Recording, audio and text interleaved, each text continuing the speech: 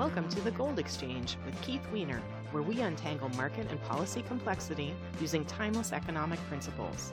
For show notes and archives, go to goldexchangepodcast.com. And now, on to today's episode. Welcome back to the Gold Exchange podcast with founder and CEO of Monetary Metals, Keith Weiner. My name is Benjamin Nadelstein, and today we are pleased to announce our guest, author of The Seen, the Unseen, and the Unrealized, How Regulations Affect Our Everyday Lives, and The Problem of Production, a New Theory of the Firm, Associate Professor of Entrepreneurship in the School of Entrepreneurship from Oklahoma State University, Per Bylund. Most of our episodes touch on the issue of money, credit, interest rates, banking, etc., because that's the focus of monetary metals, and that's the focus of a lot of my economic studies. However, I'm also really interested in entrepreneurship and really excited to chat with Per Bylund today, who studies entrepreneurship and focuses on entrepreneurship. First of all, welcome, Per, to the podcast. Thanks for having me. It's cool to be with you. Awesome. I figured I'd start out with a really basic question. Define an entrepreneur, and what does an entrepreneur do? You know, entrepreneur, it's one of those things where everybody thinks that they know what it is, but when you start to actually study it and you start to find the limits of the definition, then it's not so clear anymore. And I mean, very often when we talk in just everyday language, we use these sort of vague definitions of all kinds of terms, but we understand each other anyway. It's fine. But in research, you really need to know when one concept ends and another begins. And entrepreneurship is one of those where it's used in many different ways, and it's used vaguely pretty often. Often we think of someone who starts his own business. Well, I mean, the classical question then is, okay, someone who starts a franchise, who starts a new McDonald's restaurant, is that an entrepreneur or is it not? Because they're really more of managers than they are entrepreneurs in the sense that they're not starting something new. They're not trying to discover demand and profitability and everything. They're not trying to figure out exactly the offering that consumers would like. They definitely cannot pivot or anything like that entrepreneurs usually do, because in McDonald's restaurant, it's a McDonald's restaurant. It's going to be exactly the same as every other McDonald's restaurant right. They're just operators, and McDonald's has a different finance model, or pioneered a finance model, but those are really operators, or maybe the better term would be managers. Yeah, exactly. But at the same time, I mean, they're still owners of sort of an enterprise and all this stuff. So are they entrepreneurs or not? I mean, they do take a risk. They do all of this stuff. So it's not that easy. But when I do entrepreneurship and study entrepreneurs, I do it from an economics perspective, which in a sense is easier, but in some sense it's also harder, because what that means is simply, from my Austrian perspective, entrepreneurship is simply the driving force of the market. It's the force of change to market structure, in a sense. So it's anything that is in some sense disruptive. I would put that in the entrepreneurship category. So it has to do with new value creation in some sense. And it's not simply imitating or simply doing what someone else did, or it's not running a business that has already been in existence for 20 years in a market that is sort of stagnated. What I'm interested in is really the really disruptive entrepreneurs that change everything, like think the iPhone or the Ford Model T or whatever, something big like that, but also creating new types of, or at least new value in economic terms for consumers, whether you're B2B or B2C, but still doing something novel, some kind of innovation. And I use innovation in sort of the technical sense, that innovation is bringing a product to market and making it valuable to consumers. Invention is the idea of something, but innovation is bringing it to market. That's a really important distinction that I remember being involved in computer software back in the early 90s to mid 90s. And everybody used to really put down Bill Gates because he wasn't an inventor and he wasn't writing new lines of code anymore, though I think he had in his past. And they didn't quite grasp the distinction between an inventor who says, I have a new algorithm that can do X, Y, Z, versus an entrepreneur who innovates and says, I see a way to bring this to market, add economic value, and obviously make a profit doing so. Right. And in recognizing that difference, it suddenly makes sense what any investor or say venture capitalist or someone like that would tell you, that it's not the idea that matters, it's the implementation, it's the person. So they're investing in the person to run the business and the person to make most out of it. So they're investing in someone they trust and someone they believe has the expertise and the stamina, I guess, too, and really wants to have sort of the right attitude. That person, they invest in that person. But of course, there has to be some idea for the business, but the idea itself is not what is important. Whereas very often people have the idea that being an entrepreneur just means you have to come up with this great idea. And if you have a great idea, then it's basically automatic.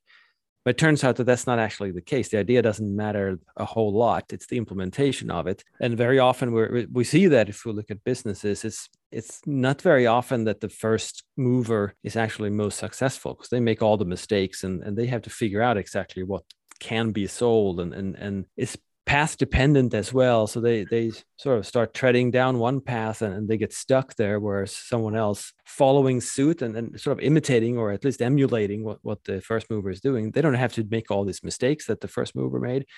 And they can also try another version of the product or service, and they can figure out where the real consumer value really is. So it's very often the second mover can be much more profitable than the first mover. And it's not unfair that they didn't have the idea, because they had plenty of ideas. It's just that the core idea was sort of out there already, but they innovated and made things valuable to the consumer, whereas the first guy was more of an inventor and got the idea out there, but didn't actually create a whole lot of value based off of it. So the potential is really an innovation, not an invention.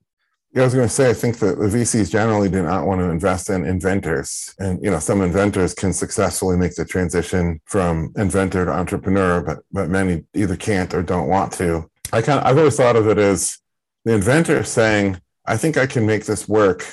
Meaning, if I connect these two diodes to this transistor and this lamp and this, all these different things together, then the invention will work as I imagine it in my mind. The entrepreneur says, I think I can make this work. And he means something pretty different, but he uses the same word, which is work. And what he means is, I think I can find a market that I can profitably address by solving this. I can use this to solve a problem of theirs. I wonder what you think of this. My working definition of entrepreneur is somebody who sees a problem. Like, everybody sees problems in the world out there. Most people, just kind of have a drink with their colleagues and bitch and moan about it. Some people think to lobby the government to fix all their problems. The entrepreneur is the crazy guy who says, I see a way to make money solving this problem. What do you think of that as a concept? Well, I think in general, it makes sense. And very often when we teach entrepreneurship too, we try to tell the students, or if we consult with entrepreneurs or whatever, we try to make them think about the customer and think about the problems that the customer has that you can solve for them. So in that sense, it's accurate. But I would think that very often a successful entrepreneur is an innovator who really comes across, or invents in some cases too, but a solution to a problem that no one knew they had. Very often you can create a whole lot of value by offering something and people go, whoa, wait a minute. Wow, this is fantastic. This is awesome. This is so valuable to me in my life, but I had no clue I had that problem. I have no clue that I actually lacked this thing, or that I could be better off in this sense, right? It's, in a sense, it's like the quote that people use a lot, and I tend to use it a lot too, by Henry Ford, when he said, had I asked my customers what they wanted, they would have said faster horses. And they didn't know they had the problem, in a sense, problem, quote unquote, that they didn't have an automobile, because they were using horses and carriages, and that was it. If they wanted to travel faster, if they saw what would a better world look like, well, it would be faster horses, or horses that eat less hay, or horses that don't poop as much in the streets or whatever. Those kinds of problems. Whereas Henry Ford wasn't really into that line of business. He was like, let's just replace the whole freaking thing with a horse that doesn't eat and doesn't poop and doesn't need a stable, and a horse that is just a machine. It's a solution to a problem that no one really had. So I agree with what you're saying, but would you agree with the formulation that he abstracts the problem? The problem is really a need to get from point A to point B, or carry something from point A to point B, and not how can I ride a horse faster? And the consumer may be thinking, how can I ride a horse faster or poop less? And he's thinking, how can I get you from point A to point B faster, more reliably, cheaper, with less poop? Right. It's sort of striking at the core, right? Is figuring out that what they're trying to achieve it's not really faster horse or a cleaner horse or whatever, but it's actually getting to the destination in a much more reliable and faster and more comfortable way. In this case, I mean, Henry Ford's innovation here was just a cheap car that worked well. And well, they all look the same too, and they could replace horse and carriage. But it's also the case that you have innovators and entrepreneurs who provide something new and something really valuable that doesn't actually replace straight off something else that is already in existence, right? I mean, we think of these examples very often as the car replacing horse and carriage, maybe a gun replacing bow and arrow or whatever, and those things. It's exactly the same function. It's just a new generation of solution. But I think that is exactly the problem. I mean, it's exactly the same problem as in the Ford quote that, yeah, people think faster horses because they can't really think outside the box. So he has a bigger box in the sense that he thinks within. So he thinks, oh, let's just replace the horse and carriage altogether. Well, I mean, there are other products that people launch and they try in the market that solve problems that no one had any solution to before. There was no horse and carriage. So they just immediately went for another type of solution to something that no one had any clue at all that they would be better off doing. I think Clayton Christensen defines disruptive innovation as an innovation that the incumbents' core customers don't care about and don't, whereas a sustaining innovation is something that the core customer wants to pay more to get more of. And so it's that disruptive innovation that does something new and different that the whole world doesn't know they need. And maybe they don't need it at first until it becomes more mature and better. And then all of a sudden, 20 years later, how could the world possibly live without Google? Or 40 years later, how could the world live without the internet? Or 60 years later, how could the world live without computers? Is a computer just a faster abacus or a faster adding machine? Probably not, because it's not that, we're recording this using a voice over internet, thing we're using Zoom. Zoom isn't just a faster version of the adding machines they had in the 1940s. Right. And sometimes things take off in the sense that the inventor or innovator had no clue. I mean, like the smartphone, the first iPhone, no one could foresee the things that we do today with smartphones. Back then, it was just, what was it? The 3 devices in one, right? It was a music playing device. It was some way to get onto the web. And then it was a phone, but nothing more. Well, today we're doing all kinds of weird stuff on this little computer in our hands, but that has sort of become a revolution step by step that no one really foresaw before. We tend to exaggerate and the impact of technology in the short term, but we do exactly the opposite. We underestimate the impact in the long run. Yeah, I wonder how many people thought of using your smartphone to summon essentially a taxi before Travis Kalanick did. And the answer is nobody thought of it. And transfer money to your friend in a fraction of a second and all this other stuff we're doing. There's so much now that now we can't live without it. But in 2007 or whenever the first iPhone was launched, some people wanted to pay a lot of money for this weird device, but most people were living without it and they had no problems. Right, or they didn't know about the problems. You tweeted, market action is not to choose value given cost, but to choose cost given imagined value. And I think yesterday or today you tweeted, it's not that companies pay a share of profits to workers, but rather calculate what profits they expect to be able to get and then hire workers if they can find a profitable way to do so. You want to kind of expound upon that a bit? Yeah, it's one of those things that I, as an Austrian economist, to me, it's obvious, but everybody's sort of getting it wrong every damn time. So I'm pushing this over and over and over again. And the logic is so clear in a sense, but somehow we want to think about it differently. I mean, it's really just the impact of time. And the point being that you start the business and you start production before you know if anyone is actually interested in buying your product. Yes. They can say that they're interested, perhaps, and you can have focus groups and whatever else. But the thing is that, when push comes to shove, will they actually hand you money and how much will they give you? Yes, put an underline on that and highlight that and put that in bold. Yes, you don't know. You hope, you think, you plan, you expect, you did your research, but you don't really know. Right. And very often people somehow still, they assume like the recent tweet that you referred to was a comment on the Joe Rogan show where he and Jordan Peterson were talking, and Joe Rogan had some kind of rant about living wage and things like that. And he said that, well, a profitable company like Apple, because they have this much profits, they should be able to pay higher wages to everyone and make sure that you don't have kids mining for the metals necessary for producing smartphones and whatnot else. But the problem is it places the cart before the horse, right? That every time you're producing something, you do not know what demand there will be. You do not know what anyone will be willing to pay for it. You might have a good idea if you're sort of a 35th generation iPhone and you're not expecting any disruption whatsoever. So you might have a good idea. You still don't know, which means you have the costs right now and you have to probably cover those costs right now. But the value of what you're producing is still unknown. So you can't pay workers in the present based off of the profit that you might earn in the future. That's a surefire way of producing a loss and losing the business. What you need to do, I mean, if you really want to use your profits to pay workers more, then you need to wait until after the fact, then give them a share of the profit. But you can't raise their wages because that's a cost. And cost in production always precedes the value and the revenue, the money coming in, right? So money is going out first and it's coming in later, which is the cash flow problem that all entrepreneurs pretty much have. And that is killing most of the businesses pretty much as well, simply because when you grow really fast, you have a lot of costs, but you don't have the revenue quite yet. Even if you sell the stuff, you usually give them like 30 days to pay or something like that. And during that time, you're ramping up and you're hiring more people and you're buying more inputs and all this stuff that you have to pay for.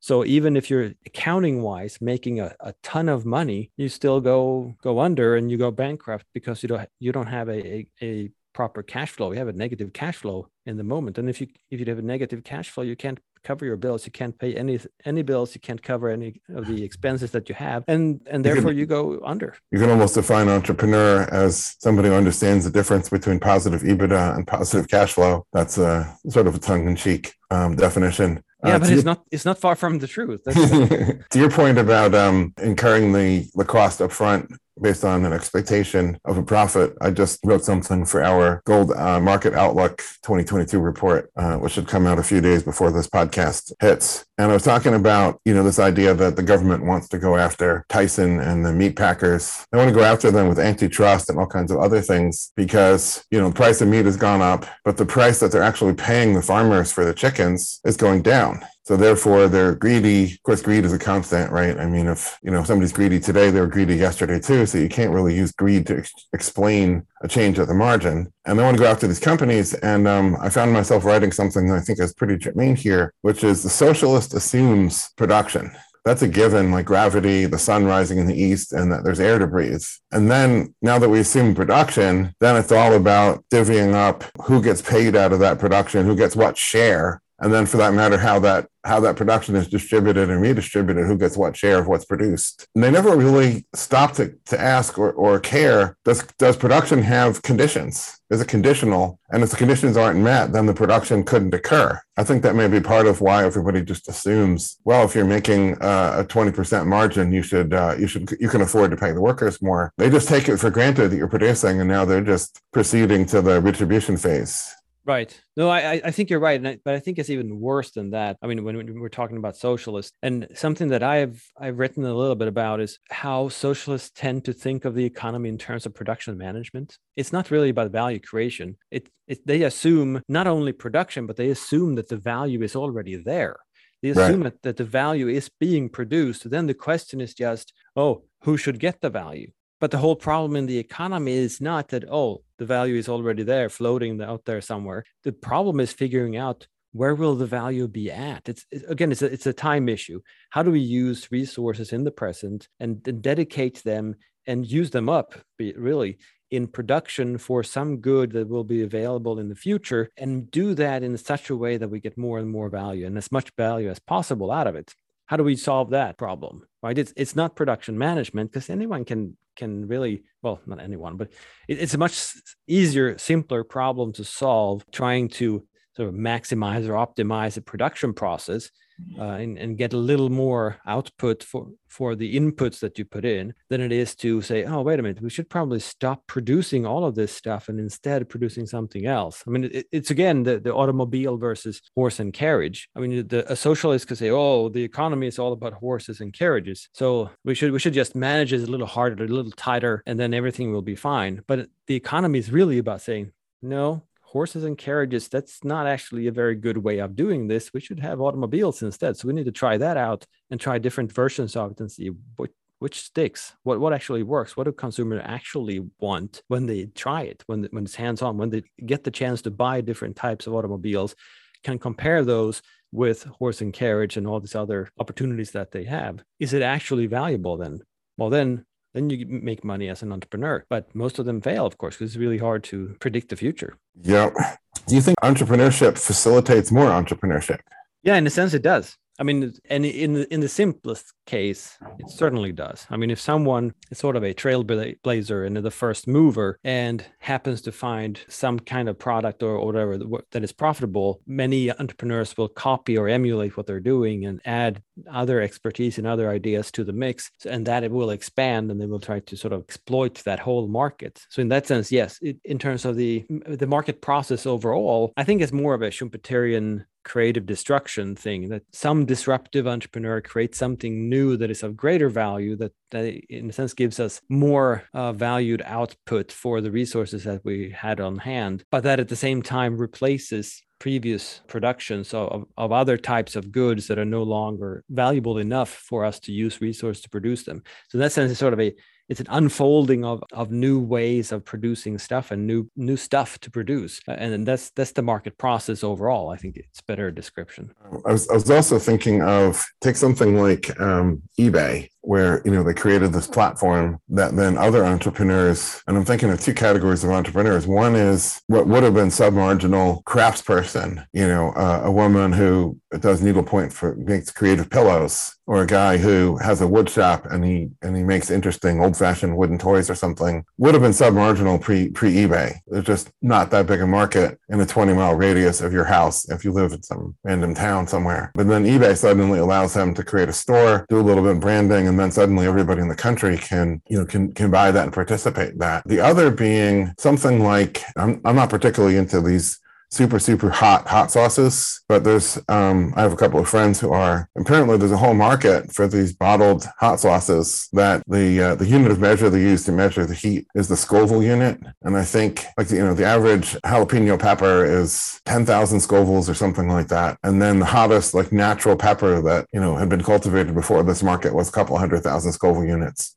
Scotch bonnet or something like that. And then this whole thing has spurred because there's now, I think, one leading store, maybe a couple of stores on eBay and on Amazon, taking advantage of their platform, that are now selling these peppers, ghost peppers, and all kinds of other things that some of them get to 1 million Scoville units plus. And then they distill these peppers and they have hot sauces that are in the 5 million Scoville unit range. And there's this whole, small, it's not a big scalable, it's never going to be a multi-billion-dollar business, but there's a whole market there of several entrepreneurs innovating. And it was only possible because of eBay or Amazon.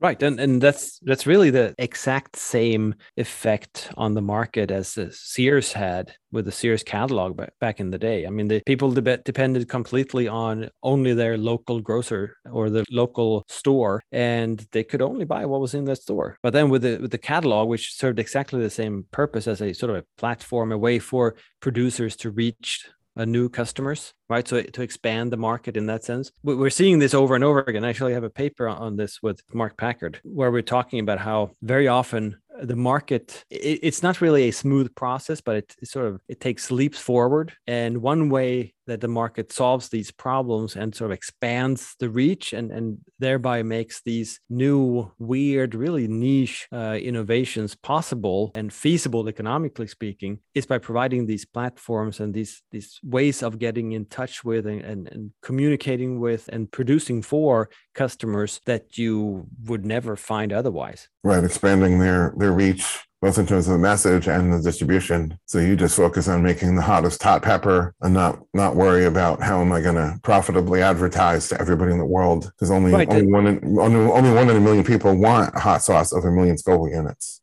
Right, and I certainly don't.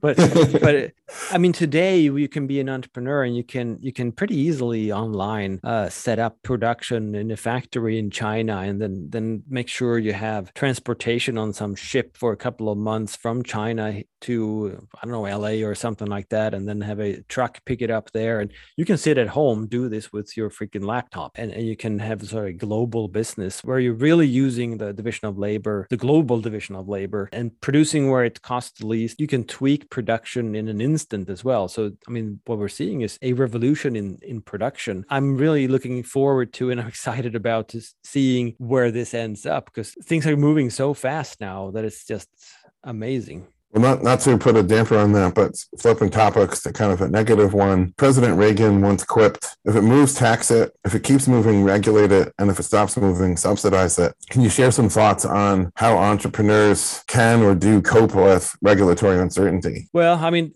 I think the most common effect, in a sense, of regulatory uncertainty is that you don't get businesses. It really introduces high costs that just makes a lot of ventures, they're not feasible anymore. There's just no economics in it, and the risk is too high.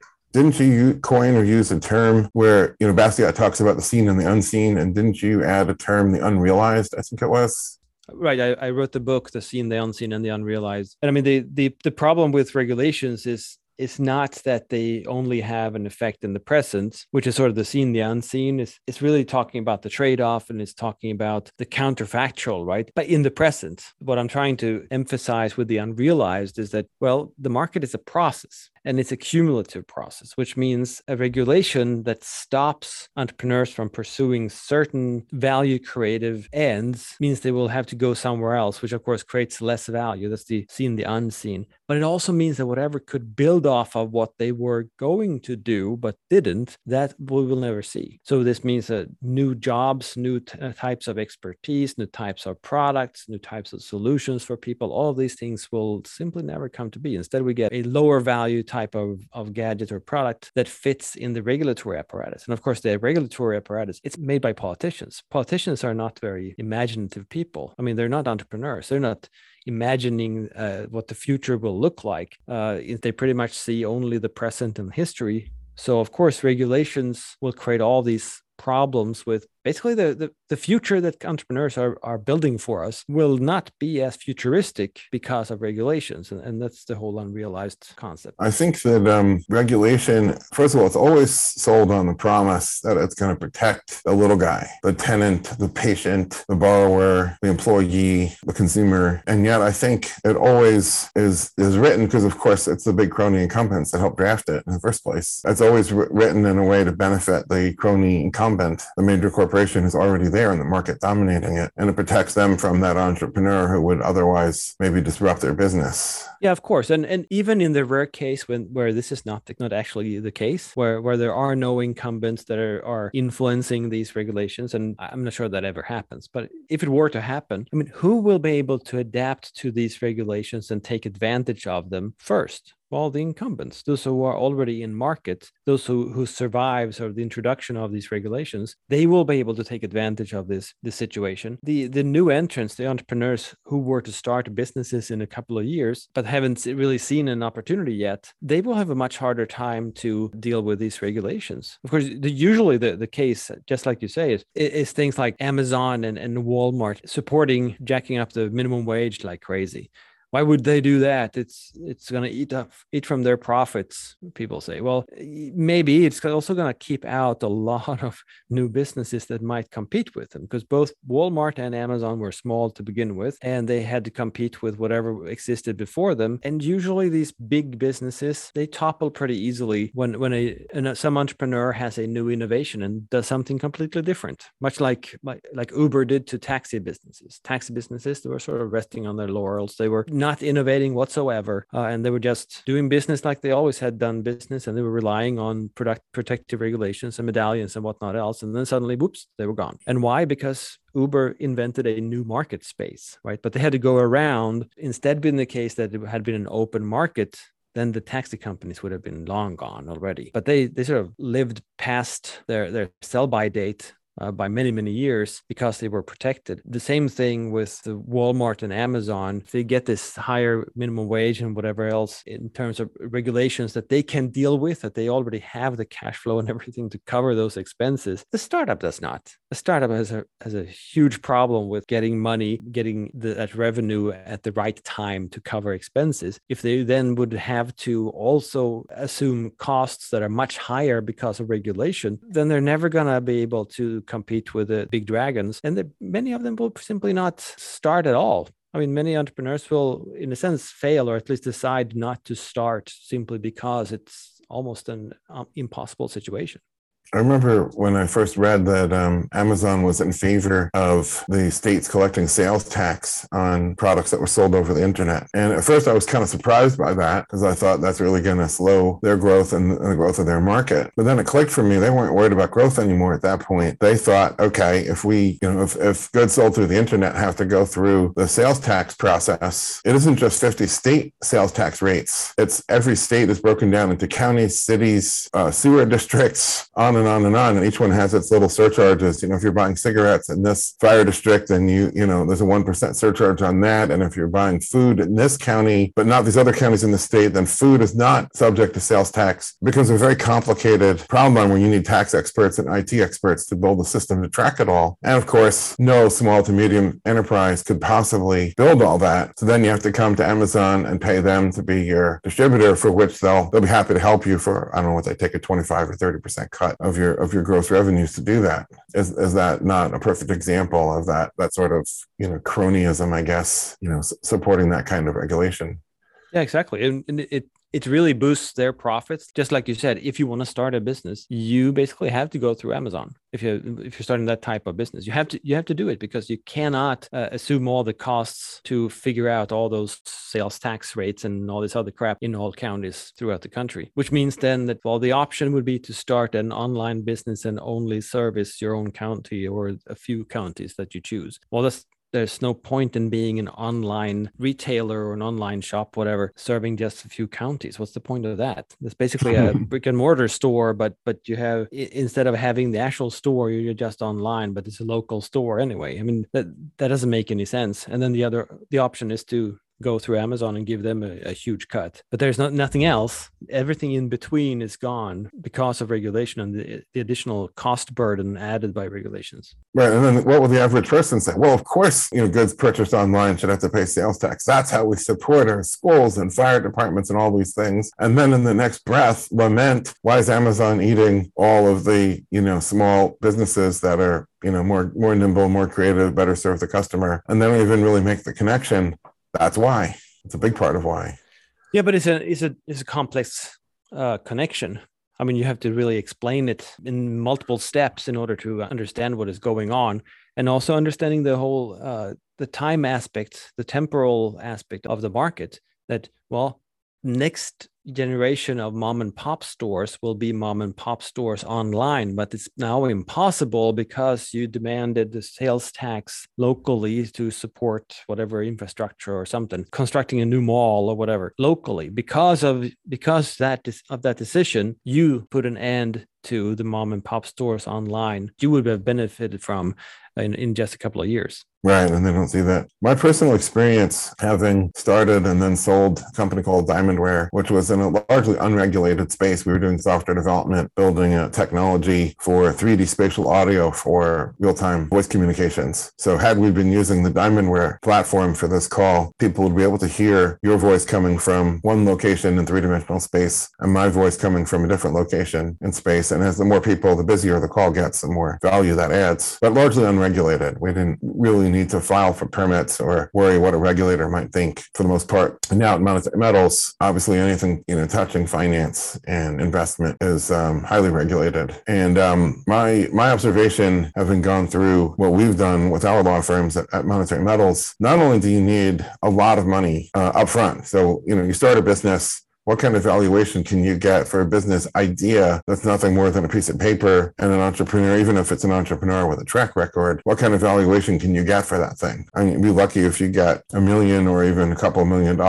But on that valuation, you somehow have to raise cash to pay for big, expensive New York-based international law firms, because you can't go to your local 1 or 2 person attorney office to get, kind of opinion letters to give you some kind of freedom to operate or something. You need to be really serious about that. So not only do you need more money than probably most startup entrepreneurs have personally or can raise, and not only do you need a connection to get into a law firm like that, you need to be a sophisticated consumer of legal services. It's pretty easy to go to a major law firm, start paying them $1,000 an hour, $1,500 an hour to generate some sort of work product, which I'll put in scare quotes, and they'll be happy to do that for you, ad infinitum or until you run out of money. It's a lot harder to get to clarity that this is the innovation I want to do. This is the clarity I need. And it's a lot harder to work with them to get an opinion letter that says, okay, based on, what you're doing, then this is free and clear from the worst of the regulations. This is what you have to do to comply, and get to a set of things that you can actually comply with the resources you have at that stage. You actually have to be a smart consumer of legal services in addition to having the money. And then the question for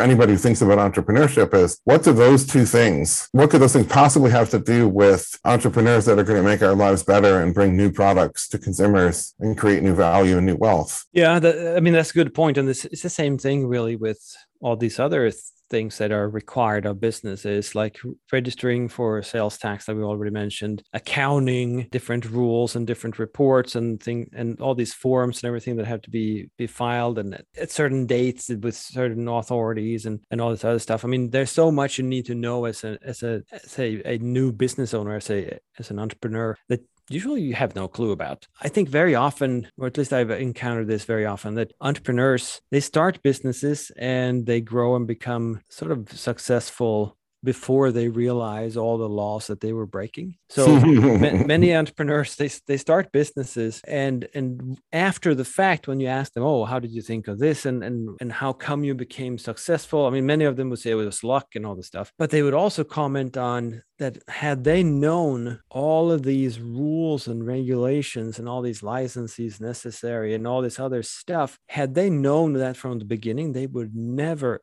ever have started a business. They started it because they were ignorant in a sense, right? They had an idea, an innovation. They wanted to do something, and they were, as most entrepreneurs are, they're doers. So they started doing it, and then they figured out step by step after a while that, whoops, I needed a license like that. Then I'll apply for a license like that, even though I've already done business that required this license for 6 months or whatever. Oh, I needed this too. Oh, well, then I should probably apply for that too. And then you need to hire people to take care of all this paper shuffling back and forth. But you don't do that from the beginning because, well, you probably can't afford it. Right. Yeah, you can't afford it, and you have no clue. You don't know that it's there. You don't know that you have to do it. So in a sense, the reason we have many of these entrepreneurs is that the government sucks at enforcing its rules. And of course, we're lucky, right, that they're not doing that and that they can't, because otherwise we wouldn't see any startups. We wouldn't see any of these many beautiful businesses that hire us and provide us with great goods and high salaries. That's right. The worst that we should ever fear to occur would be a regulatory apparatus that was perfectly efficient. I chuckled when you're talking about the businesses start and then break the rules and don't even know it. I think your ability to get away with that kind of depends on which regulations you're breaking. So for instance, if you're breaking the city taxi medallion regulations, then there's probably only limited downside to doing that. And obviously Uber got away with it for years. And I don't know what kind of notices the cities were mailing them and what they were doing about it or whatever, but they made it work. There are other areas of regulation, practicing medicine without a license. I don't know if you remember the incident some years ago, the company 23andMe, you send them, I don't know if you scrape your cheek or whatever, and then they read print out your entire genome, and then they tell you all about your genes, and then including some of the health risks. oh, you have this gene, was it BRCA2 indicates women are at very great risk for certain cancers. And then, the FDA is not only draconian, but very aggressive in enforcing these things, and then force them to shut that down. So now they can tell you what your genes are, but they're not allowed to tell you that gene means this. Or, in the area of finance and investment, the securities regulations are not something that anybody should mess around with. Right. And there are plenty of examples of this. And health is a good one where you can't really do anything that is even close to health advice or financial advice without having the proper licenses and all this stuff. But even if you have those licenses, I mean, many physicians would perhaps want to start a little clinic or something like that, or start their own small hospital and stuff like that. But in many states, we have these con laws, the certificate of need laws, that even with the proper licenses and the proper expertise and everything like that, or at least the regulated licenses, so the state approves of your expertise. Whether you have it or not, it's a different matter. But I mean, this certificate of needs laws that basically say that, well, you need to apply to start a new hospital, and you need to get your future competitors, the incumbents, those businesses or those hospitals already in business, they have to write a letter in support of your application saying that, yeah, we need a new hospital here. I mean, how often does that happen, that these existing hospitals say, oh, we need more competition? Yeah, of course. I mean, of course, any businessman does not want more competitions head to head. So these certificate of needs laws are just outrageous regulations that it's very difficult to understand the type of reasoning behind it. I mean, obviously, there's an efficiency reasoning. There's usually an efficiency argument made for all of these regulations. But even recognizing that there could potentially be some efficiency gain, just stopping doctors from creating their own clinics unless the clinics they will compete with say okay, that doesn't make any sense whatsoever. I think what tends to happen is, and this is how the propagandists, operate, as they say, oh, you don't want regulation? Look, back in the 1930s, people were selling poisons that killed people, but they sold it as a cure. And so if you don't accept the entire package deal of everything in the modern regulatory apparatus, then you must be for allowing, people to sell cyanide as a snake oil cure for whatever. And it's like a giant package deal where, well, if you accept this, you have to accept that. So once people accept that healthcare, providers of healthcare have to be regulated, then it's like they lose all interest, zone out, and anything that can be proposed under that label, anything that can be sold under that banner, it's anything goes. And without any real justification being provided, or any real justification even being expected or asked for by the by the voters, like, well, I know the doctors are regulated and that protects me, so I'm good with that. And now I want to go back to the football game. Like, yeah, how do you argue with that? Yeah, that's a good question, especially in a world where one of the most common causes of death is healthcare. I mean, even looking at the facts, it's not working very well. I mean, yeah, how do you deal with that? But people have this romantic view, I think, of regulations as not doing what they're actually doing and what you can point to that they're actually doing, but doing what they're promising to do. And that's usually a huge difference between what the actual effect that they have and what they promise to do.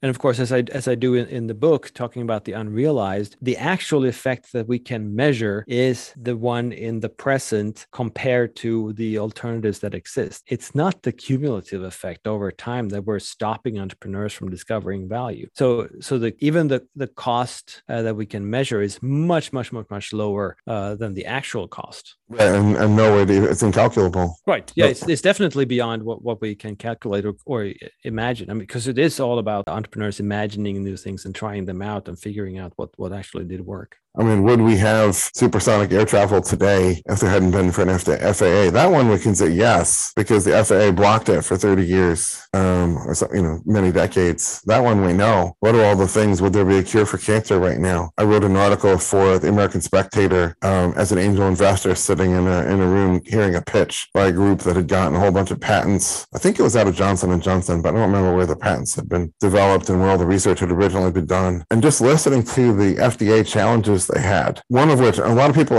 I said this to were almost incredulous that, okay, everybody understands that in order to bring a drug to market, you have to do all the research to not only prove that it's, not only prove that it's safe, but it's prove that it's effective. And so Johnson & Johnson had been doing that research for 10 years or something. But when, in putting together the patents in a way to spin this out and say, okay, we don't want to do this anymore, but we'll spin it out into something that could be a viable business if they can raise capital and go forward. That company can't really, the way the regulations were structured, doesn't really inherit Johnson & Johnson's file with the FDA for all the research they've done. So they basically sat back and have to redo it. And a lot of people just flat out disbelieve, oh, come on, that doesn't make any sense. I'm like, you expect regulation to make sense?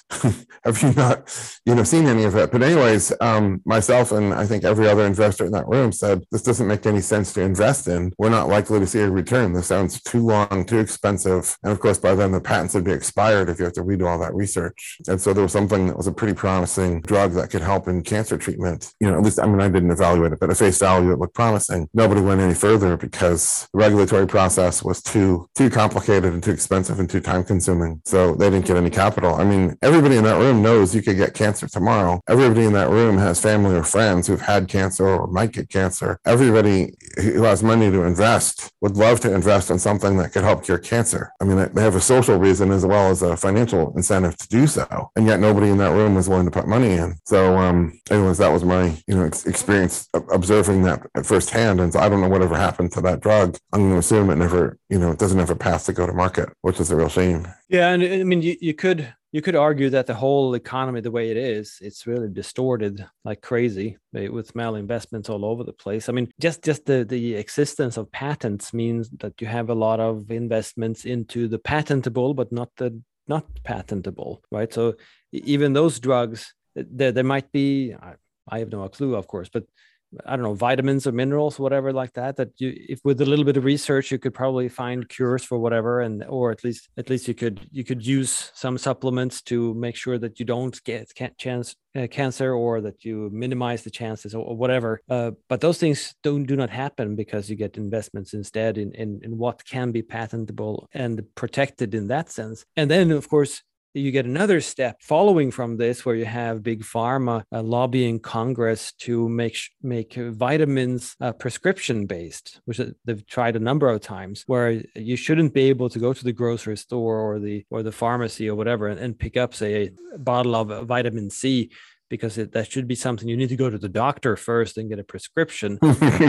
and why? That doesn't make any sense at all. But why? Well, it's because they want to protect their business and expand the market for pharmaceuticals instead of competing with all these vitamins and sort of natural remedies and what have you, all of this stuff, right? So you have all these distortions that are just stacked on top of each other, and that is what the market, the way we see it. What would it look like without regulations? Well, we would definitely be very much wealthier than we are. The prosperity level of the world would be enormous. But what would it look like? I have no clue. There's no way of knowing, because everything today is so distorted.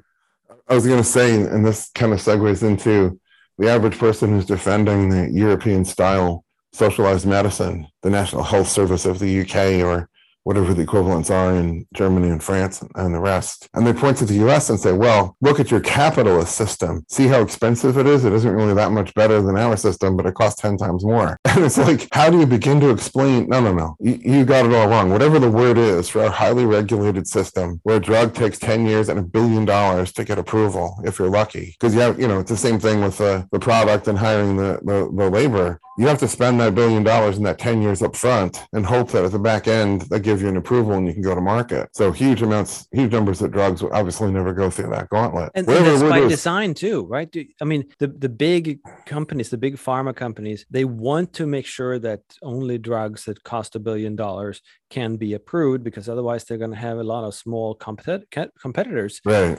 So they want it to be really expensive. So whatever the word is for our system, where you can't practice medicine without a license. You can't open a clinic without your competitors writing a letter saying there was a need for you to open a clinic. Where the drugs are controlled by this regulatory agency, which cares not when it kills people. You can measure the gap between when Europe approves something and when the FDA approves something, and how many people die just on the FDA's wait period. And for certain heart medications, they've measured hundreds of thousands of deaths, on certain medications, and this entire scheme, and on and on and on, with how doctors are paid, and what's called insurance today, which is really just outsourced welfare state. Whatever the word is for this tangled mess, which is utterly dominated by the government in every aspect, in every area, the word for that is not capitalism. And people still use it as, the American system is capitalist, the European system is socialist. Isn't the socialist system better? And I think, in a certain sense, you could say the US system is more fascist in the sense of Mussolini. It's private ownership and under government control, versus the outright socialist of the European system. And they're saying that in this particular flavor of fascism, their flavor of socialism is slightly less bad. Maybe that's true. I hope we can find a way to make a set of arguments to get back to something that's a little freer and therefore a little more prosperous. Well, that really takes us back to entrepreneurship, right?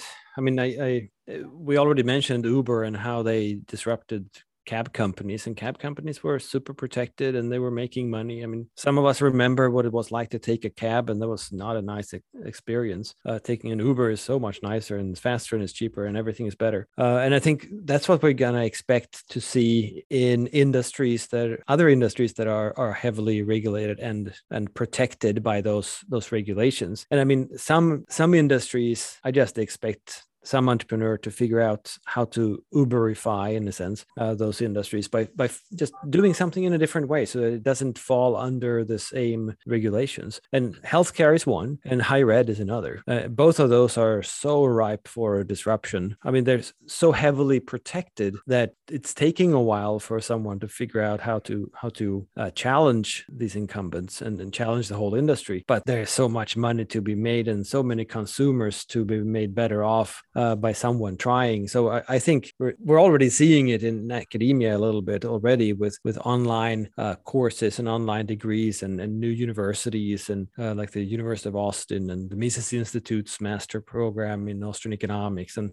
things like that. And they've been trying online education for quite some time, but I think the problem there is that they're not innovating. They're doing what universities are doing, but doing it a little bit better because they understand the web technology better than the universities do, which is not hard. But what they need to do is offer a different type of service. And then when that happens, I think we're going to see a revolution in both healthcare and in higher ed. That is a hope of mine and a cause for some optimism. But thanks so much. This has been a fascinating conversation. I think something that our listeners will greatly appreciate, and a lot of good ideas that you're working on, and keep on trucking.